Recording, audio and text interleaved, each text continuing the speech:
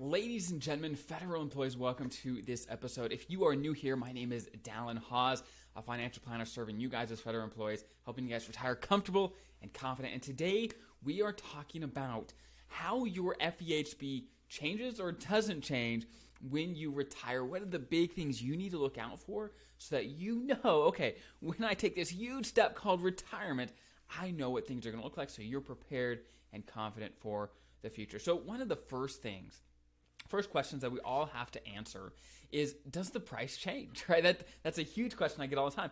Does it get more expensive to keep FEHB, or again, that is your health insurance as a federal employee, to keep that into retirement? Now, the rules when it comes to keeping it into retirement, that is a topic for another video, but two of the biggest criteria is to be covered under an FEHB plan for the 5 years before retirement. So again, if you want to go in depth, go check out that other video.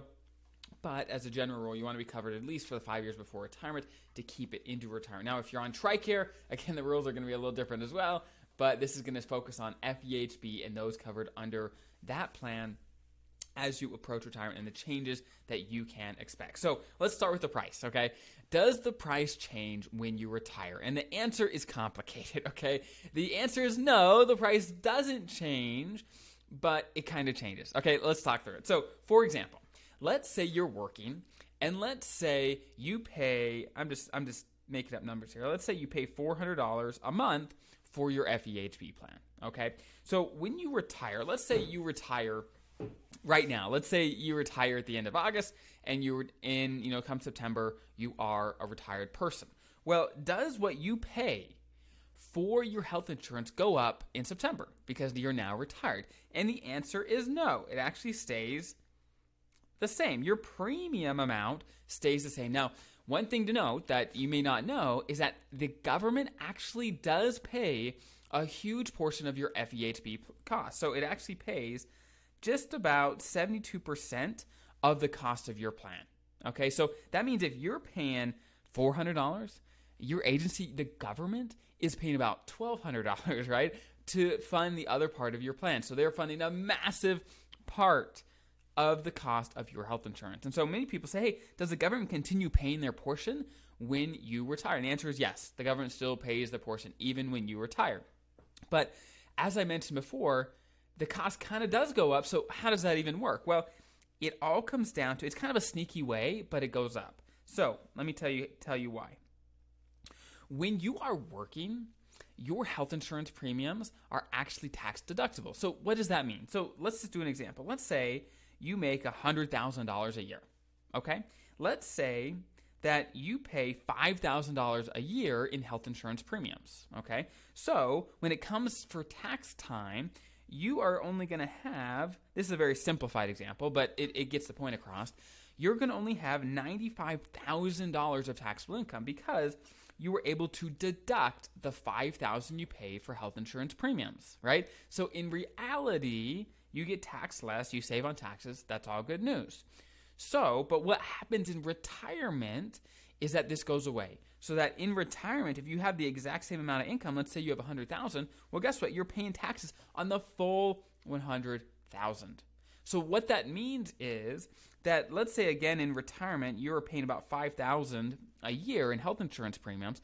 Well, the cost in reality is going to go up by about 20-30% depending on your taxable bracket, okay? Because you're paying taxes on this money now, which while you were working, you weren't paying taxes. So the actual premium amount you pay every month is going to stay the same, but because it's not tax deductible anymore, it actually goes up in price. And so it's a kind of a backdoor approach, right? That the price goes up, but it does go up by about 20-30% depending on your taxes and how much income you have, all the deductions you normally have, and all the things like that, right? So definitely keep that in mind. As again, the price doesn't change, but it kind of does. So definitely want to keep that in mind as you plan for retirement. Okay. So that's one of the first questions people ask is, how does the price change? But what other things change when it comes to your health insurance in retirement? And there's a few small things. For example, FSAs, if you're using an FSA in retirement, you can't use FSAs. Those goes away, okay? What about an HSA? So as long as you have a high deductible plan, even once you're retired, you can use an HSA until you are on Medicare. Once you're on Medicare, you can't use an HSA at all. So those are the two parts that you definitely have to know about an FSA and HSA, is that you aren't able to use them the same once you retire. The rules change to some degree. Now, one massive piece that happens when federal employees retire and then hit age 65 is Medicare, right? Medicare comes into the scene and will certainly change how you should be handling your health insurance. And so there's two different scenarios. There's those that retire before 65, so they have time in retirement that they're just on their FEHB plan, and then they hit 65 and Medicare comes into play.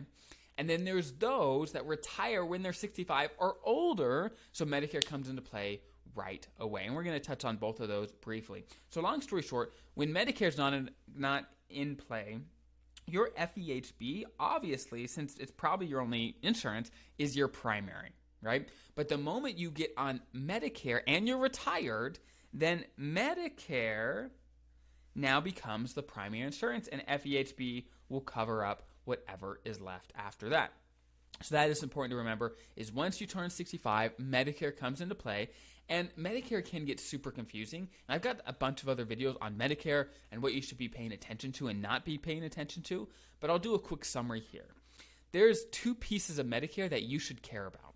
There's Medicare A and there's Medicare B. Medicare A is free, so that's a no-brainer, right? That's free. You've paid into the system your entire working career, and so you get Medicare Part A for free, no questions asked.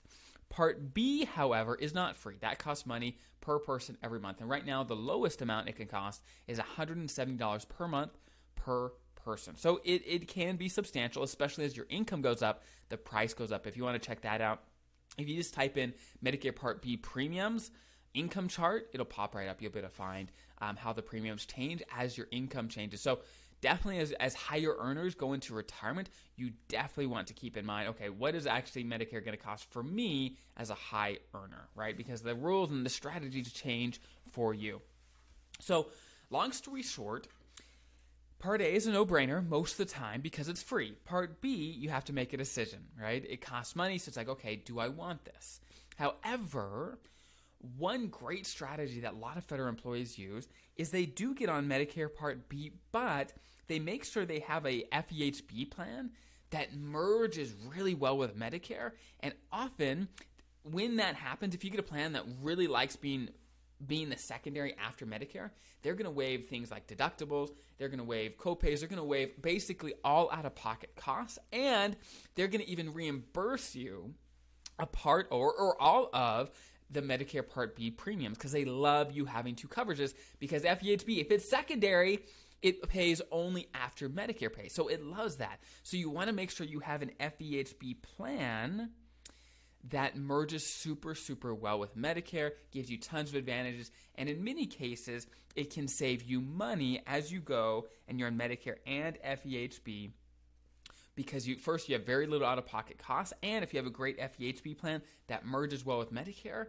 then, of course, your premiums, and when it's actually costing you just to have the plans, can be very low as well. But there's other combinations, but this is a very popular one because, first, you get on Medicare, and you keep your FEHB, and it has great credit coverage in retirement depending on what plans you have. So those are some of the key things that do change for you in retirement. Again, if you want more about Medicare, I got videos on that, and there's going to be more coming. If you have any other questions, put in the comments below. We do our best to tailor our content for you guys as federal employees. And I've got tons of resources in the description below, whether it's a free book about how to maximize your TSP, a free training on the 7 biggest mistakes I see federal employees make. There's tons of things down there. Go check that out. There's tons of great resources for you as federal employees. So it's always a pleasure. Have an incredible rest of your day. I'll see you next time.